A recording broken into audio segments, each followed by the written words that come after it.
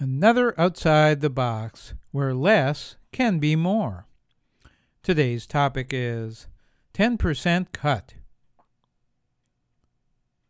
Why does the U.S. have nearly 1.5 million people in our military? Because it's a jobs program? Ha, maybe so. But the reason usually given is to defend our country and our interests around the world. At least that's what one Army recruiter told students in a class I was in. In reality, troops might be used to overthrow governments, or build walls, or optimistically, plant trees, but that's not their official purpose, according to the Department of Offense.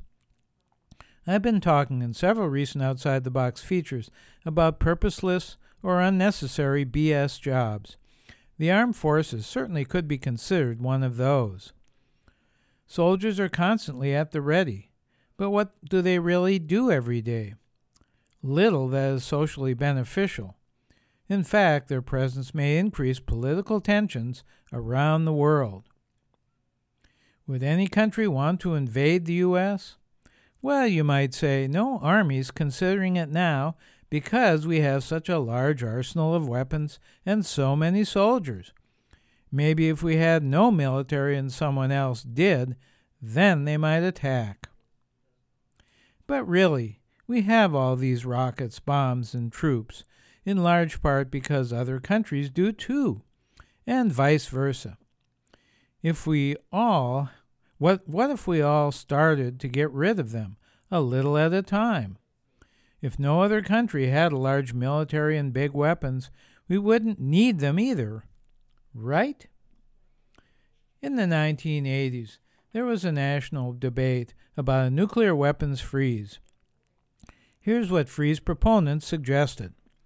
Let's stop building nuclear bombs, then slowly destroy them, with other nuclear powers doing the same thing. Much of the public supported the proposal, but Ronald Reagan and most of the U.S. Congress didn't. Maybe it's time to rekindle the idea. Let's go beyond the freeze and start a stand-down of troops and destruction of weapons.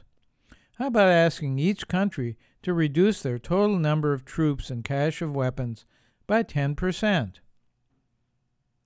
A web search lists China in 2018 as having the largest number of soldiers, at just over 2 million active, followed by India at 1.4 million, the U.S. at 1.35 million, North Korea at 1.3 million, and Russia at 900,000. At the other end is Iceland, Costa Rica, and several other countries with 0. 41 countries had over 100,000 troops.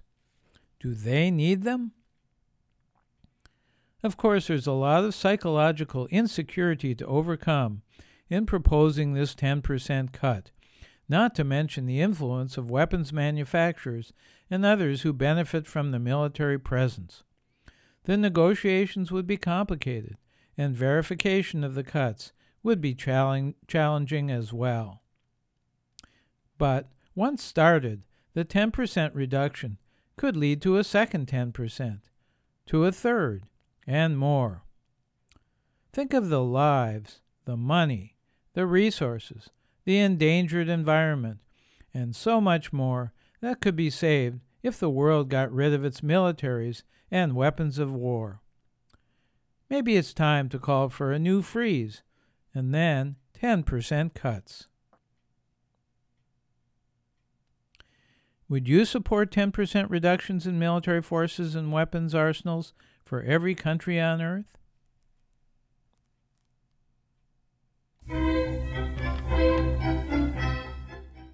I'm Larry Dansinger, ready to support multiple cuts and even elimination of all military weapons.